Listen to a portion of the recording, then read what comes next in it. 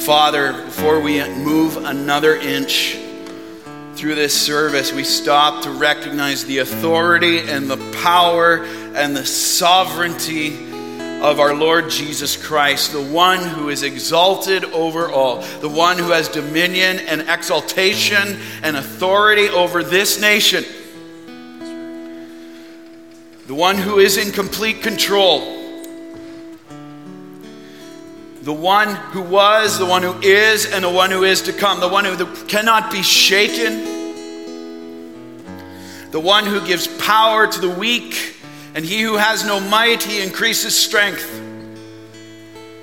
The one who has promised to finish the good work that you have started in each of those who have repented of their sin and called on the name of Jesus Christ as their Savior. You will finish the work. The one who always has the final say. Jesus, you always have the final say. You always have, you are right now, and you always will. What you say goes. And so, Father, right now as we sing that glorious truth here on the nation's 151st birthday, God, I pray we would be stirred up to love and good deeds in the power of the Holy Spirit, that you are advancing your kingdom, that nothing can stop that. And you will continue until the last has heard, and then you will come back. And so, Father, find us faithful in this time when it's so easy, God, to lose heart. Help us to look around and remember this moment that you are building a gospel-growing church right here in our midst. And you have other churches in this city right now faithfully proclaiming your word, and that will go forth and will not come back void and will achieve the purpose for which it is sent. Let us not doubt that every word of yours will prove true, and it is a shield for those who take refuge in it. And your way, this God, his way, is perfect. So, Lord, we ask for your help now. Guard my mouth from error. Say what you want to say to your church today, that you have ordained before the foundations of the world to speak to Harvest Bible Chapel, Ottawa this morning. And may we humble ourselves in knowing that if we truly believe Christ is exalted over all, we will take our place in humility before you right now. May it be so. May you find a church that is hungry for you, hungry to be changed, knowing our need, not in pride rejecting what you say, yeah, but, no. Saying, here I am, Lord. Use me, change me, grow me in my love for you and love for your people. We pray this in the awesome, majestic, and powerful name above all names, Jesus Christ. Church, if you agree, say amen. Amen. You may be seated. You may be seated.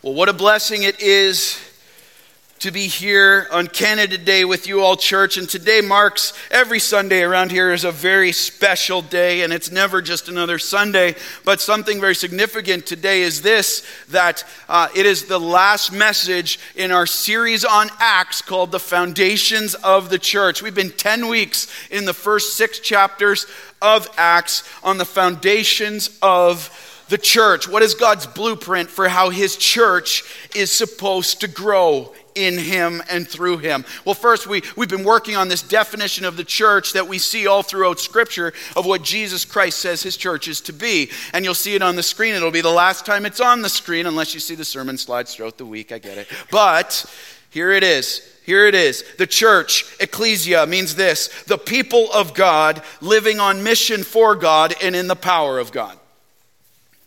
There's the church. The people of God, not the building, not the place, but the people of God living on mission for God in the power of God. So someone asks you at work, hey, you go to church. What's the church? There it is. Someone summarizing all of what Jesus Christ says his church is to be. And let's just do a little recap as we finish this series of where we've been. We started in chapter 1 with the promise that Jesus Christ has given to his church, the Holy Spirit, that he would give them to help build it. And then he gave them the mission later on in Acts 1:8, where he says, you will be my witnesses in Judea, Jerusalem, Samaria, and to the ends of the earth. That is, you will make disciples of all nations. And then in Acts chapter 2, we saw the power of the church, the power in the church at Pentecost when the giving of the Holy Spirit came and that promise was fulfilled. Then later on in Acts chapter 2, we looked at the message of the church. What is the message of the church to be that God promises to bless? And that is the gospel and only the gospel. We see that through Peter's sermon at Pentecost. Then we move on in Acts chapter 2, verses 42 to 47, and we see the mark of the church, which is supposed to be an uncommon community where people are walking in unity and love and distinction of the gospel as the power of God is at work in them, the fellowship of believers. Then that moves on to Acts chapter 3, verses 1 to 10. We looked at what the mindset of the church is to be.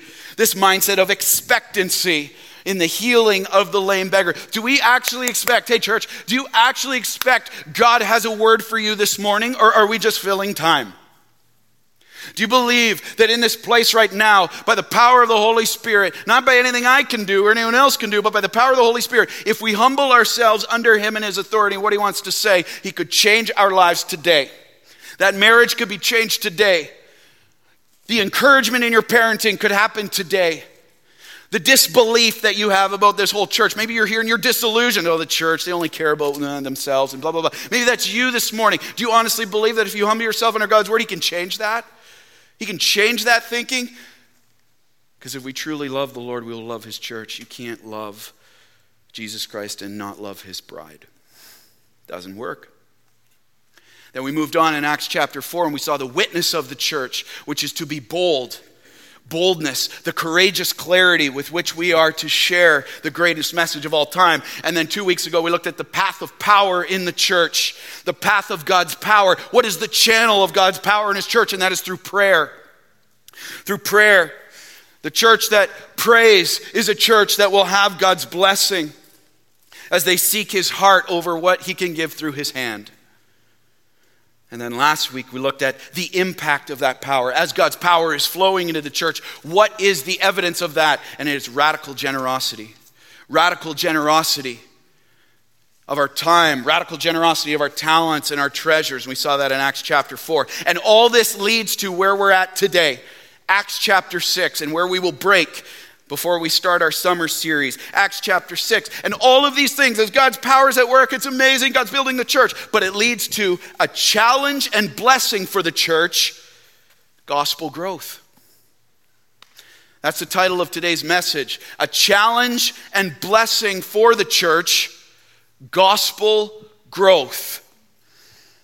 And if you do not have a Bible, we're going to be looking at Acts chapter 6, verse 1 to 7. The ushers are coming forward right now. Please put up your hand. We want to put a copy of God's word in front of you right now. Okay, so you can follow along. And if you do not have a Bible at home, please take that as a free gift. And we want to encourage you to continue to dig in to the precious truths of God's word at home. Acts chapter 6, 1 to 7, a challenge and blessing for the church, gospel growth. Now, so many people, when they hear that word growth, when we're talking about the church, they immediately assume that the only object of growth in the church is numbers. Oh, you're just out to increase your numbers. You don't really care about the people in the church. You just want a bigger one. Listen, loved ones, even when we talk about gospel growth, numbers are a part of that as God grows his church. I need to know how many people come to this church so we know how many chairs to put out. Because every chair represents another soul that God is going after. But numbers are not the major indicator of growth. This is why we need gospel growth. And you say, well, what's that? Let's get some clarity. You'll see it on the screen. Definition, gospel growth. Growth that happens as a result of faithful gospel preaching. Faithful gospel preaching and disciples are made as they grow in their love for God and love for one another. There's gospel growth in a church. Growth that happens, let's unpack that, as a result of faithful gospel preaching. Hey, I make you a promise, Harvest Bible Chapel, Ottawa, as I did from the day I was commissioned to this day right now and the days to come. You will not come to church on a Sunday and hear my opinion on things. Quite frankly, it's pretty boring. You will not hear my opinion of what I think you should do. You will hear the word of God. That is a promise I've given my life to in shepherding you. Every week, you will not hear some motivational pep talk. This pulpit will stay right here. You will not find some gimmick to try to draw you in the church. You will hear God's word by God's grace, in God's power, faithfully proclaimed. It's not going to be watered down. We have pillar number 1, unapologetic preaching. Proclaiming the authority of God's word without apology. And if you're convicted by something that God is doing, if you're like, I'm not on board with that, that's between you and him. That's not between you and me. I don't apologize for what God's word says and how it works in people's lives. And neither should we. We want to hear what God has said and once said to his church, not what Pastor Ray would take the easy way out and want to say. So there's growth that happens as a result of faithful gospel preaching, the faithful preaching of the good news of Jesus Christ, that he came and died to save sinners. But now, look at the outflow of this. And disciples are made. Disciples. What's a disciple? One who is growing in Jesus Christ in belief and practice. So it's not just, we don't want to be a bunch of puffed up head knowledge Christians. What are you doing with that knowledge? We see all throughout God's word, revelation always leads us to responsibility. We can either reject it and push God out of the equation and grow hard towards him and his church, or we can embrace it. God, show me how you want to use this by the power of your Spirit. That's a disciple, following in both belief and practice, living lives. Okay, God said it, we need to do it. It's that simple. And then lastly, faithful gospel preaching, disciples are made, and here it is, as they grow in their love for God and one another. That's the great commandment. Jesus says, out of everything I'm asking you to do, commanding you to do, not an option, if you're a true follower of Christ, you love the Lord your God with all your heart, soul, and mind, and love your neighbor as yourself. From the outflow of this, everything else depends on it. So we grow in a love for God and love for one another. Through what? Through what? Through a culture of prayer. Our next church-wide prayer meeting's coming up July 25th. Get ready for that. Culture of prayer, a culture of humility, a culture of unity, a culture of repentance, a culture of faith. And we never arrive at these things, but it's pressing on in the power of the Lord. It's not about perfection, it's about perseverance. There is no perfect church, but it's about perseverance in the power of the Spirit. If I could sum all that up, it's this. A gospel growth is the desire to see God build his church and not just a crowd. There's gospel growth. The desire to see God build his church and not just a crowd. And that can sum up the whole book of Acts from chapter 1 to right now. The focus is on a quality of discipleship, not a quantity of disciples. We believe that if we just focus on discipling and loving and caring for and seeing the people God's already entrusted to us grow up in Jesus Christ, and we focus on the depth of discipleship, God will take care of the breadth, however big he wants to take that. We don't concern ourselves with that. That's up to him. We want to focus on loving you well and shepherding you faithfully. See, and this is growth that is to be celebrated. Gospel growth is to be celebrated. But the challenge is this, loved ones. As the church grows, the church must adjust how they do some things. They must adjust. And the problem is, most churches, even gospel faithful ones, fail to do this well. They either just want to keep things the way they are, keep with the traditions we've always had, where everyone knows everybody else and you're just this tight little knit community, and it's real comfortable and there's no growing pains. They either want to keep it that way, keep it the way they are, or they want to grow but aren't putting in place what or how God says to do that so they can grow. And this is what the early church is facing here right now in Acts chapter 6. God is moving powerfully, disciples are being made, and the church is growing in its love for God and in unity and love for each other. And now they are confronted with the inevitable challenge of this gospel growth. We say, Lord, build your church, but we so often don't want to go through the growing pains, do we? And here we see three critical responses the church must make if it is to faithfully steward the gospel growth that God brings to it and see him increasingly display his power, presence, and glory through it. To honor the authority of God's word, let's stand and read Acts chapter 6, verses 1 to 7. 7 chosen to serve.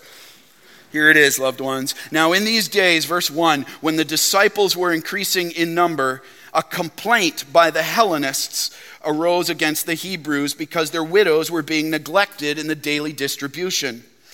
And the 12 summoned the full number of the disciples and said, "It is not right that we should give up preaching the word of God to serve tables.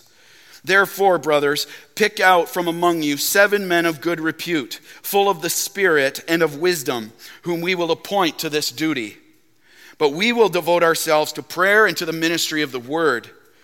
And what they said pleased the whole gathering, and they chose Stephen, a man full of faith and of the Holy Spirit, and Philip, and Prochorus, and Nicanor, and Timon, and Parmenas, and Nicolaus, a proselyte of Antioch. These they set before the apostles, and they prayed and laid their hands on them. And the word of God continued to increase, and the number of disciples multiplied greatly in Jerusalem, and a great many of the priests became obedient to the faith. And all God's people said, Amen. You may be seated.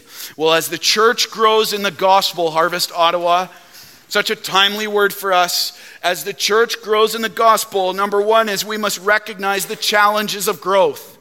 We must recognize the challenges of growth. If I could say it in a sentence, this whole point, I would say this: increasing growth leads to increasing needs. Increasing growth leads to increasing needs. Look at verse 1. Now in these days, when the disciples were increasing in number, a complaint by the Hellenists arose against the Hebrews because their widows were being neglected in the daily distribution. All right, let's get some context. We must understand how we got to this point here. Acts chapter 5, here's what's going on there. The disciples continued to boldly and faithfully preach the gospel, so much so that actually Acts 5:28 says that their teaching filled Jerusalem. It was filling Jerusalem. All right? And I used to live in Jerusalem. It's a pretty big city.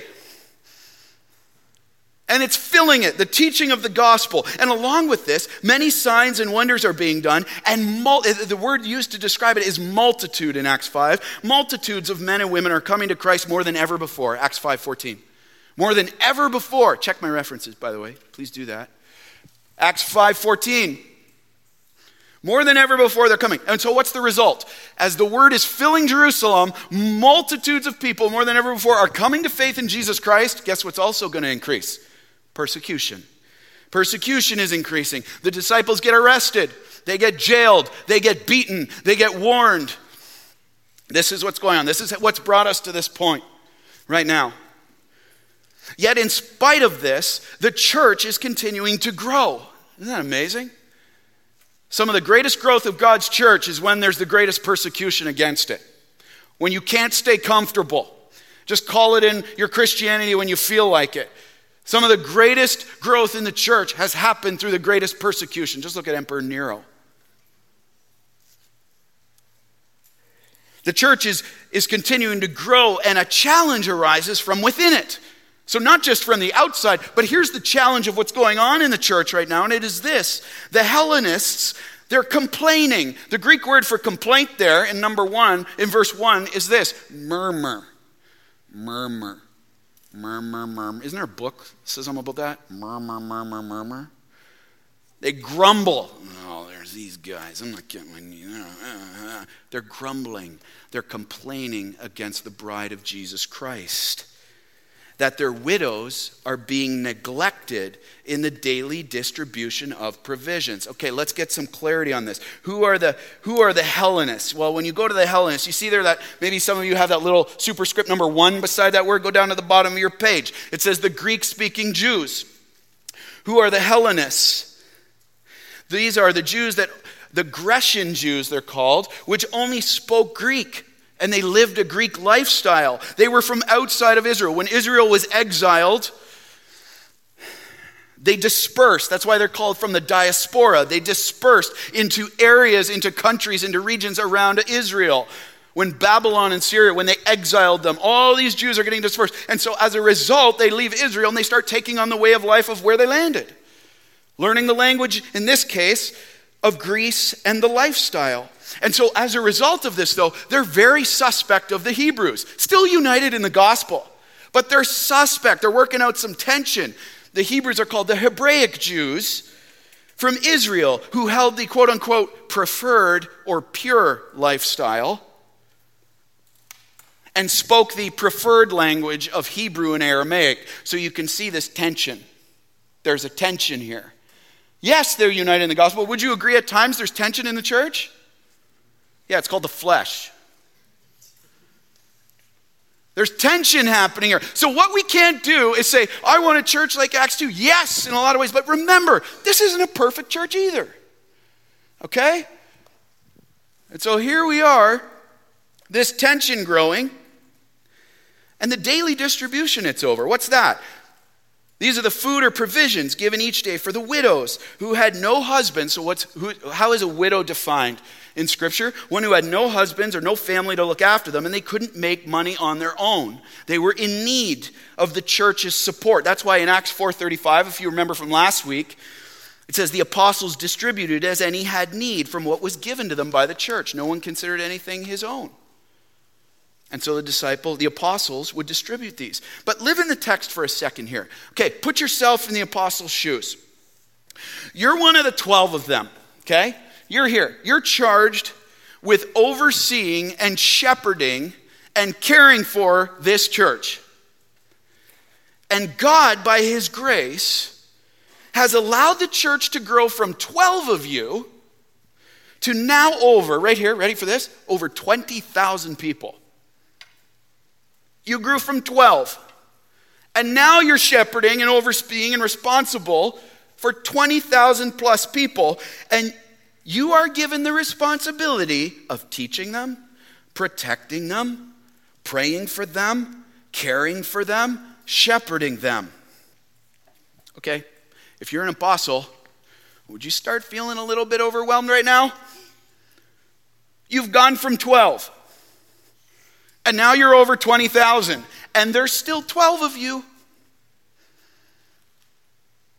It's like you're drowning and someone hands you a baby. Like, how are you going to do this? This is what they're facing. See, the truth is this. We have to understand. If we're going to recognize the challenges of gospel growth, we have to recognize this, that taking care of every person in the church at the start with 12 people, would you agree that it was much easier than right now with 20,000 plus? Yes, of course. Oh, hey, John, the apostle John's got a need. Let's just get over to his house. Or Peter and his wife are having a marital issue. Let's go do some counseling with them because you know it. There's only 12 of you. You can meet that need.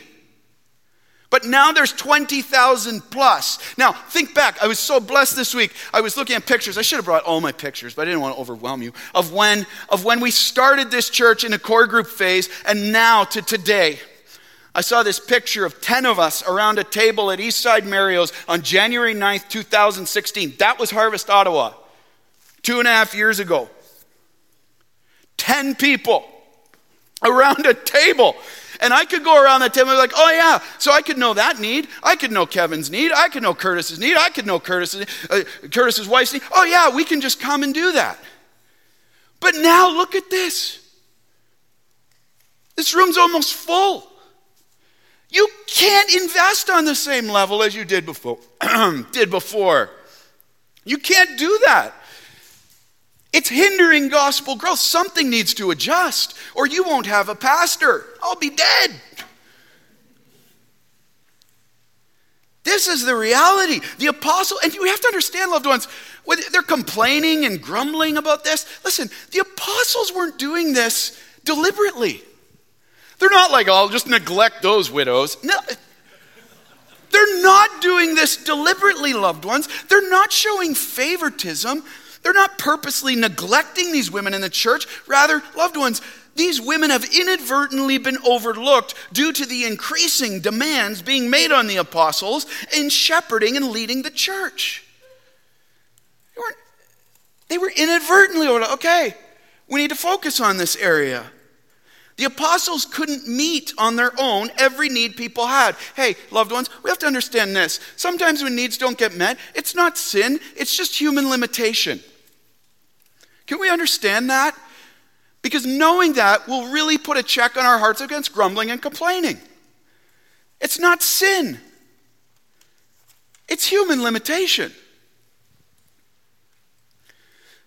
I mean, we have 4 little boys. I love them so much. But trying to disciple them all at once, that's crazy. And so now you have a church. Think of what the apostles are going through here. And this is one of the major challenges of gospel growth in the church. You'll see it on the screen. I'll say it again. Increasing growth will always lead to increasing needs. Now listen, these are good issues to have. Let's make no mistake. The church is growing, not in a crowd, but in disciples. These are good issues to have. Praise the Lord. The reality is not many churches are having these issues today. These are good issues. And we are called to meet them. But it is going to have to look different. This is where we have a little bit of growing pains. Little bit of growing pains. Because here's the question. Hey, loved ones, let me ask you. How many of us really like a lot of change? Put your hand up if you just crave change. Just give me change, please. Okay, we got a couple. Great. Talk to me after the service. Busted. So here's the reality. How many of us actually really like change? We like our little comfort zones. This is the way I like to do it. This is the way. And the fact that we have to understand is this. The fact that Jesus Christ said he'll build his church means the church is going to be changing on some things as it builds. It has to, or it will cease to build. That's the reality. So question, as the Lord is growing his church right here, look at this, 10 people around a table at East Sides. Didn't even have a building at that point. No idea who Josh Clark was at that point. He's the guy who was up on stage today, by the way. No idea who he was at that point. But as the Lord is growing his church here, are we recognizing this challenge of increasing needs and embracing it? Are we recognizing that, oh yeah, there are going to be challenges as gospel goes to work? Are we going to complain about it? Or are we going to embrace it and celebrate it? Or are we murmuring and grumbling and complaining that it isn't like it used to be when everyone knew each other so well and the pastor could make every single visit and things were just comfortable? It has to change in some ways. It has to adjust. See, one attitude facilitates the growth of the gospel. The other attitude diminishes it. And God help us, Harvest Ottawa, if we say to him who is able to do far more abundantly than ever we could ask for or imagine, thanks for the growth, God. We'll just keep it here. God help us. Hey, loved ones, whose church is it?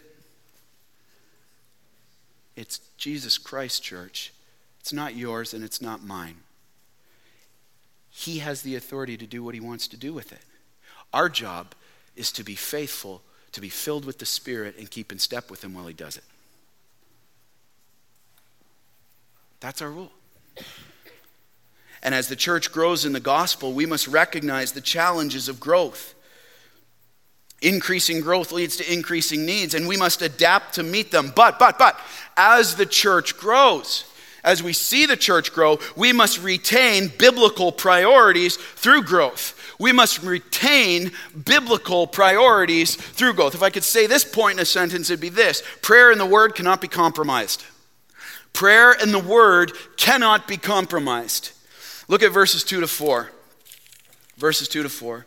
And the 12 summoned the full number of disciples and said, "It is not right that we should give up preaching the word of God to serve tables. Therefore, brothers, pick out from among you 7 men of good repute, full of the Spirit and wisdom, whom we will appoint to this duty. But we will devote ourselves to prayer and the ministry of the word."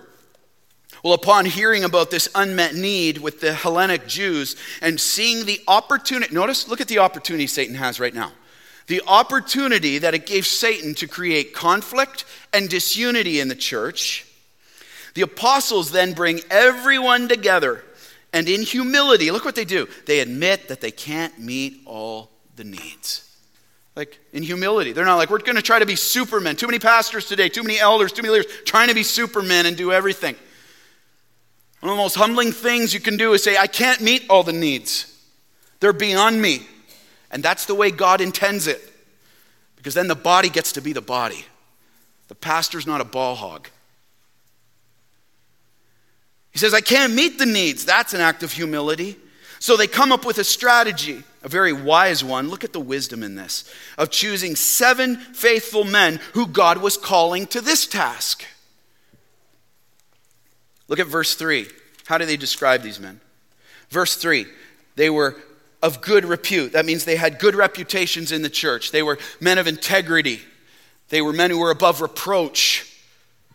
Men of faithful character demonstrated over the life of the church. Next, they demonstrated a life, it said full of the Spirit. They demonstrated a life that was full. I love the Greek word for full there. It means permeated, it means saturated with the Spirit. The fruit of the Spirit.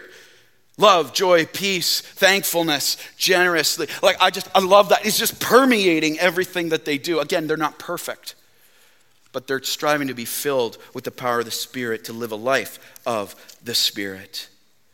And then look at this, full of the Spirit, good repute, and wisdom. They were full of wisdom. Now, important to understand. Remember I said disciples aren't just like head knowledge. Great, I know a lot of things about God. No, they're full of wisdom. The word for wisdom there means skill. It means they are rightly applying the wisdom that God has given them.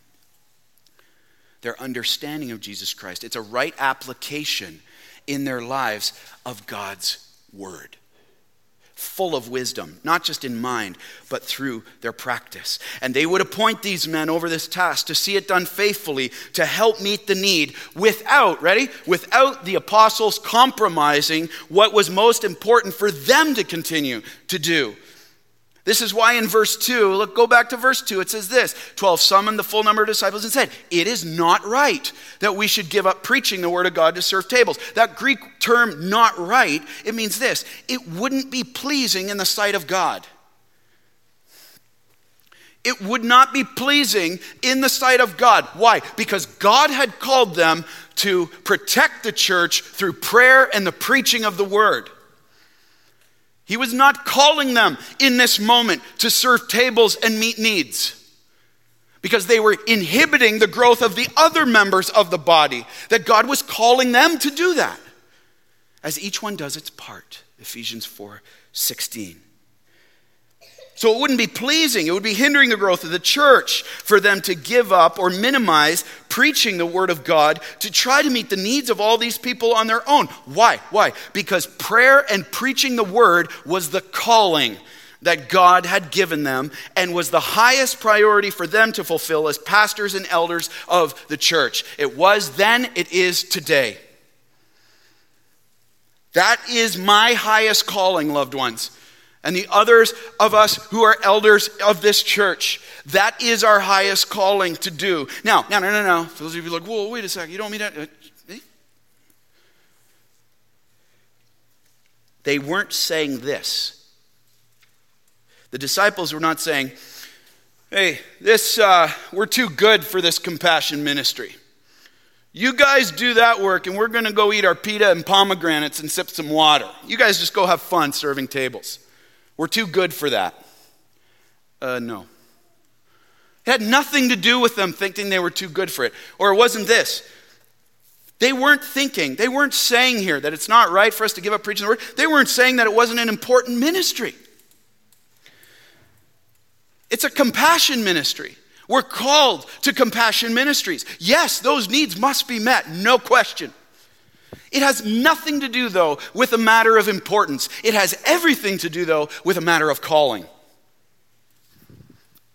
It had nothing to do with a matter of importance. Everything to do with a matter of calling.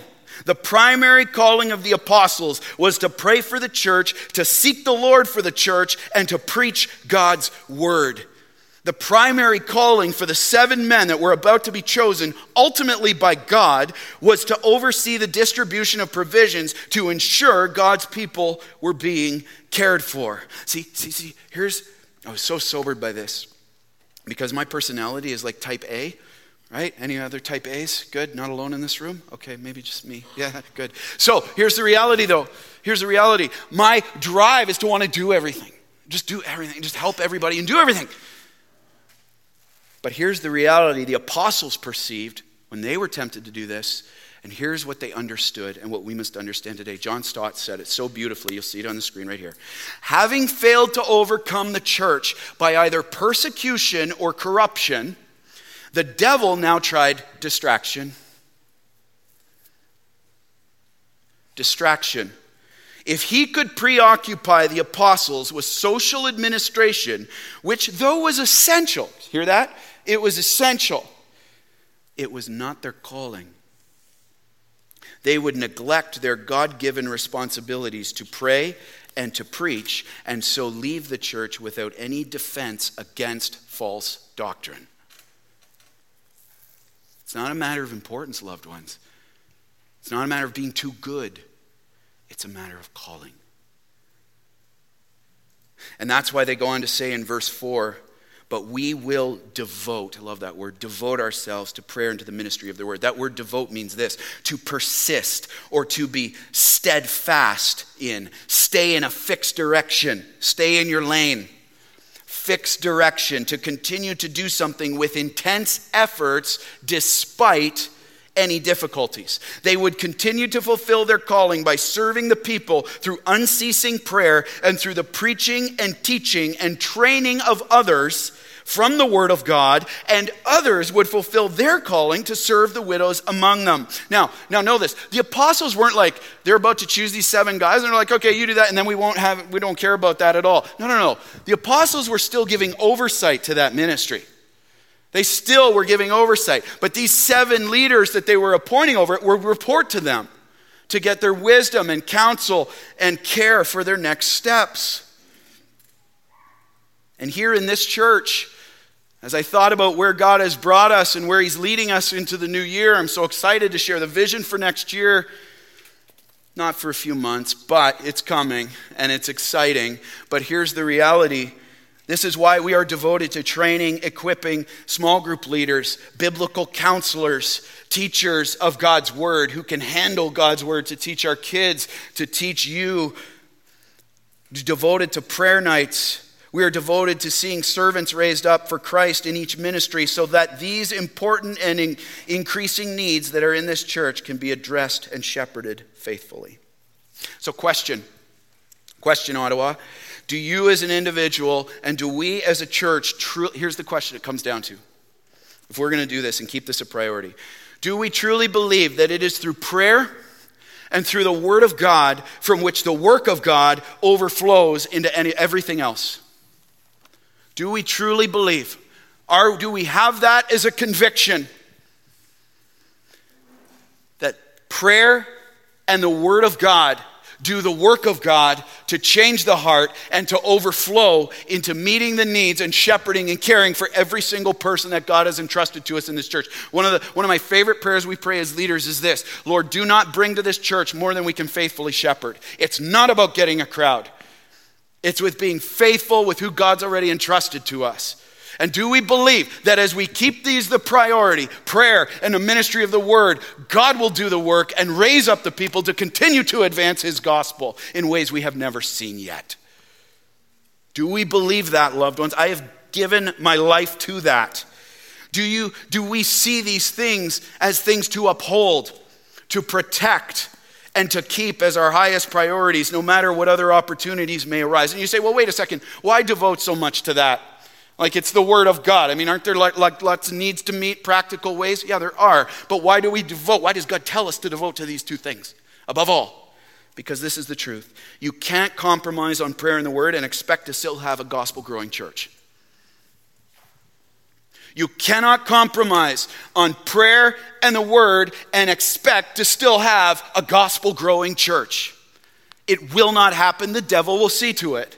He loves distraction. He loves it. I love how Daniel Henderson, remember this, we heard this 2 weeks ago in our sermon on prayer. In the church life, prayer is not the only thing we do, but must be the first thing we do. Why? I love how he says prayer in the ministry of the word. Order is important. It must be our first resolve, not our last resort, if our work is to be marked by the unmistakable power of the Holy Spirit. See, prayer and preaching, prayer and teaching of God's word, prayer and the training through God's word are so intimately linked, loved ones. You can't separate them. Because here's the reality. This is why E.M. Bounds said this. I was so rocked by this week. He says, the devil laughs at prayerless preaching. The devil laughs at prayerless preaching. You take out prayer, you take out power. This is why it needs to be a priority. Because it's God's power that builds the church. Otherwise, we're just building a crowd. You take out prayer, you take out power. I was so rocked. I think it was Martin Lloyd-Jones said this week. He says, no man should stand before an audience before he first hasn't knelt before his God. Yeah, that's right. Harvest Kids teachers, that's you too. Prayer night preachers, yes, that's you too. Small group leaders, that's you too. No man should stand before an audience but first if he hasn't been on his knees before his Father. There's no power. Loved ones, we must be convinced it is prayer and the Word of God that does the work of God, or we will not retain them as our highest priority. And here's the reality in too many of our lives right here, including my own. The good becomes the enemy of God's best. The good things. Yeah, I got to do all this. Okay, we'll just put the word over here and we'll run social programs and do that. Listen, they're okay. But God's best is right here. This is my priority. I'm telling my church to keep because this is the thing that's under the most attack. Not just in the church, in your personal lives. Apply this to your personal lives. Are you neglecting the very things which give life to ministry? Think about this. Are prayer and the word the priority in your personal life? Look at your schedule from this past week. Does it reflect it? How about this? In your marriages, you want to see marriages transformed for the glory of God? Like, I'm a mess. Like, my wife, praise the Lord for her. But it's like without prayer and the ministry of the word, this just goes south real fast. My flesh wants to take over. Is it a priority? Is it the priority? How about in our parenting? Love how we had child dedications last Sunday. Amazing. But it's prayer and the word, our priority as parents, and how we disciple, discipline, and love our children for the glory of God. Men, we got to lead in this. We're called to lead in this. See, as the church grows in the gospel, we must recognize the challenge of growth. Increasing growth leads to increasing needs, no question. We must retain biblical priorities through growth. Prayer and the word cannot be compromised or the church will starve. It will starve to death. And lastly, we must respond to the blessing of growth. We must respond now to the blessing of growth. We've seen the challenges. We recognize them. We see the priorities that God calls us to keep and how he wants his church built. And now we must respond. He calls us to respond to the blessing of growth. Remember, gospel growth is a good thing. These are good challenges, but we have to respond. If I could say this whole point in a sentence, it'd be this. Faithful multiplication leads to gospel advancement. Faithful multiplication leads to gospel advancement. Look at verses 5 to 7. 5 to 7. And what they said pleased the whole gathering. And they chose Stephen, a man full of faith and of the Holy Spirit, and Philip, and Prochorus, and Nicanor, and Timon, and Parmenas, and Nicolaus, a proselyte of Antioch. These they set before the apostles, and they prayed and laid their hands on them. And the word of God continued to increase, and the number of disciples multiplied greatly in Jerusalem, and a great many of the priests became obedient to the faith. That's awesome, what we just read. Let's unpack that. In response to the apostles' instruction, the believers now chose the 7 men who will serve to meet the ministry need. And they set them before the apostles, who then pray over them and lay hands on them, which, well, you say, what's that? That's kind of creepy. No, actually, it's not. It was a display of their affirmation and commissioning them for the service in that capacity. Now, it's important to notice. You may not notice this upon reading the text. I would have totally missed this. Listen to this. Every one of these men selected, do you know what type of name they had? Greek. Oh, talk about wisdom. Each of these men had a Greek name. Every one of these names on the list. Why? Think about it. Which means they were all Hellenists. They were all Hellenic Jews. Who better to meet the need? Who better to speak the language? They were all Hellenists, and they had a connection with and could speak the language of the Greek-speaking widows. And they were much better suited for the task than the apostles were. There's so much love and wisdom in this selection. The church is not called to be like a plug and play. You've got a pulse, go in that ministry. You've got that, okay, you're just in there. No. There's wisdom in where people go. People ask me sometimes, why do we have service applications if we want to join a service team? It's not because you're joining a cult, loved ones. It's because when I read through that, I say, there's a gift. Let's put her or him in that place to see that gift grow for the glory of God. This is what the apostles are doing.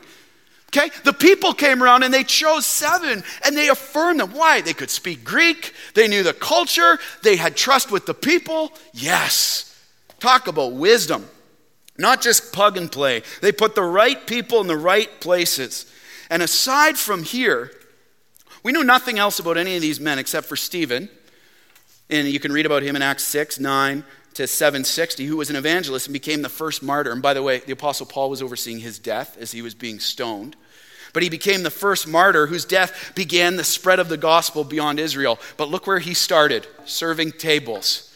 Not less important. But can you imagine in our own fallen minds, oh wait, I'm called to be an evangelist. I'm not going to serve a table. Really? There's tested faithfulness here. And God used him to spread the gospel beyond Israel. And then there's Philip. You see here, Acts 8, verses 4 to 24. He was an evangelist who God used to spread the gospel to Africa as he baptized the Ethiopian eunuch. But aside from that, we don't know these other guys. But look at the result of this selection. Verse 7, and the word of God continued to increase. And the number of disciples multiplied greatly in Jerusalem, and a great many of the priests became obedient to the faith. Here's what we see in that verse. You'll see it on the screen. Write this down. It says, multiplied servants for Christ led to gospel advancement through Christ. Multiplied servants for Christ. Saying, you know what, I'm not going to pick and choose what I want. Listen, if God's calling me into this, I'm just stepping in. And I'm going to leave him with the fruit of that to determine as he sees fit to build his church. Multiplied servants for Christ led to gospel advancement through Christ. Because we have to realize often, up until this point, the capacity for the church's growth was dependent on the capacity of 12 guys. They had hit their ceiling if something didn't happen fast. But the Lord took them beyond it as people stepped up into their calling and served the body of Christ. Now notice where it says in verse 7, don't overlook this, the very last line. And a great many of the priests became obedient to the faith. Why did Luke emphasize that when he wrote this? Why the priest focus? Because we have to understand this. Who are the Jewish priests? These are the Jewish priests who at first, they hated the gospel message. They were the ones who killed Jesus. They hated the gospel. Their hearts were against it. It was making them look really bad. And they cared a lot about their reputation. They were some of the biggest enemies of the believers at the start of the church. Yet, look what happened. As a result of the believers stepping up to serve, so the gospel was allowed to continue to move forward unhindered. And guess what? The hardest hearts were penetrated, and the Lord did the impossible in bringing them to himself. That is a beautiful picture of the body of Christ in action, as each one does its part. It took the hardest heart. You think anyone's too far gone? Picture that person right now in your mind. You think anyone's too far gone for the gospel to not get them? Who is that for you? These guys were the biggest enemies of the gospel. And God's like, when my people step up, and my gospel's allowed to move forward as I intended to, guess what I do to those hearts? Guess what I do? This is a call to action, loved ones. Look at this. Look at the city we live in right now. Look at this city. How many so-called enemies are there of the faith? That God is like, oh church, just rise up. Just rise up and watch. Just rise up and watch what I do. Just rise up. and watch what I do. That's awesome. Abundantly more than they could imagine. No one is too far gone for Jesus not to go after him. And he used the faithfulness of 7 men stepping up to serve to advance his gospel to it. I highly doubt they would have known the implications of what they were stepping into, of what God would do with it. But some of us may say this. Does this seem kind of weird? They might say, but wait a second. It's only serving tables. How could the Lord possibly use that to turn a heart to himself, let alone of the biggest enemy of the gospel? It's only serving tables. It seems so insignificant. Hey, loved ones, here's the correction point on that. No, loved ones, they were not just serving tables, they were serving Christ. There's the difference. They were not just serving tables, they were serving Christ. Setup team, when you plug in those cables, you're not just serving to get this thing up here. You are serving Jesus Christ. And he multiplies it. And his gospel goes forward. Hey, loved ones, you do not want me trying to set up this sound system. Trust me. That would be a mess. All right? But God's gifted people, and we are committed to seeing them raised up to do that so that we can focus, I can focus on seeing this word go forth and praying for all of you and seeing the church be defended against all of the pressures that are coming against it, and there are many. This is the reality. See, we must remember this. You say, it's only insignificant. It's just serving soup. Really? Really? Try that. Look on the screen here. There is no insignificant role in the kingdom of heaven. Faithfulness is always multiplied. Whether that's holding a baby in the nursery, whether that's plugging a cable in on a speaker, whether it's shaking a hand in a parking lot, faithfulness is always multiplied. You want to see the hearts of the hardest people against the gospel turn for the gospel and love for Jesus Christ and walking as on-fire disciples for him? Let's step in and watch what God does. Watch what he does. This is what he promises to do, because this is how he promises to build his church. And this is what happens when the power of the gospel advances. So question as we close and go into communion is this. Are you willing to step into the ministry opportunities and needs around you, church, in this church, to see the word of God continue to multiply in the lives of the people of this church and the many lost that God will call to himself through it? Because just look around you. I said we started with 10 people, January 9th, 2016. Now look around you today. You know, I got to tell you, I broke into tears this morning as we were singing Exalted Over All. It was loud. And I knew none of you.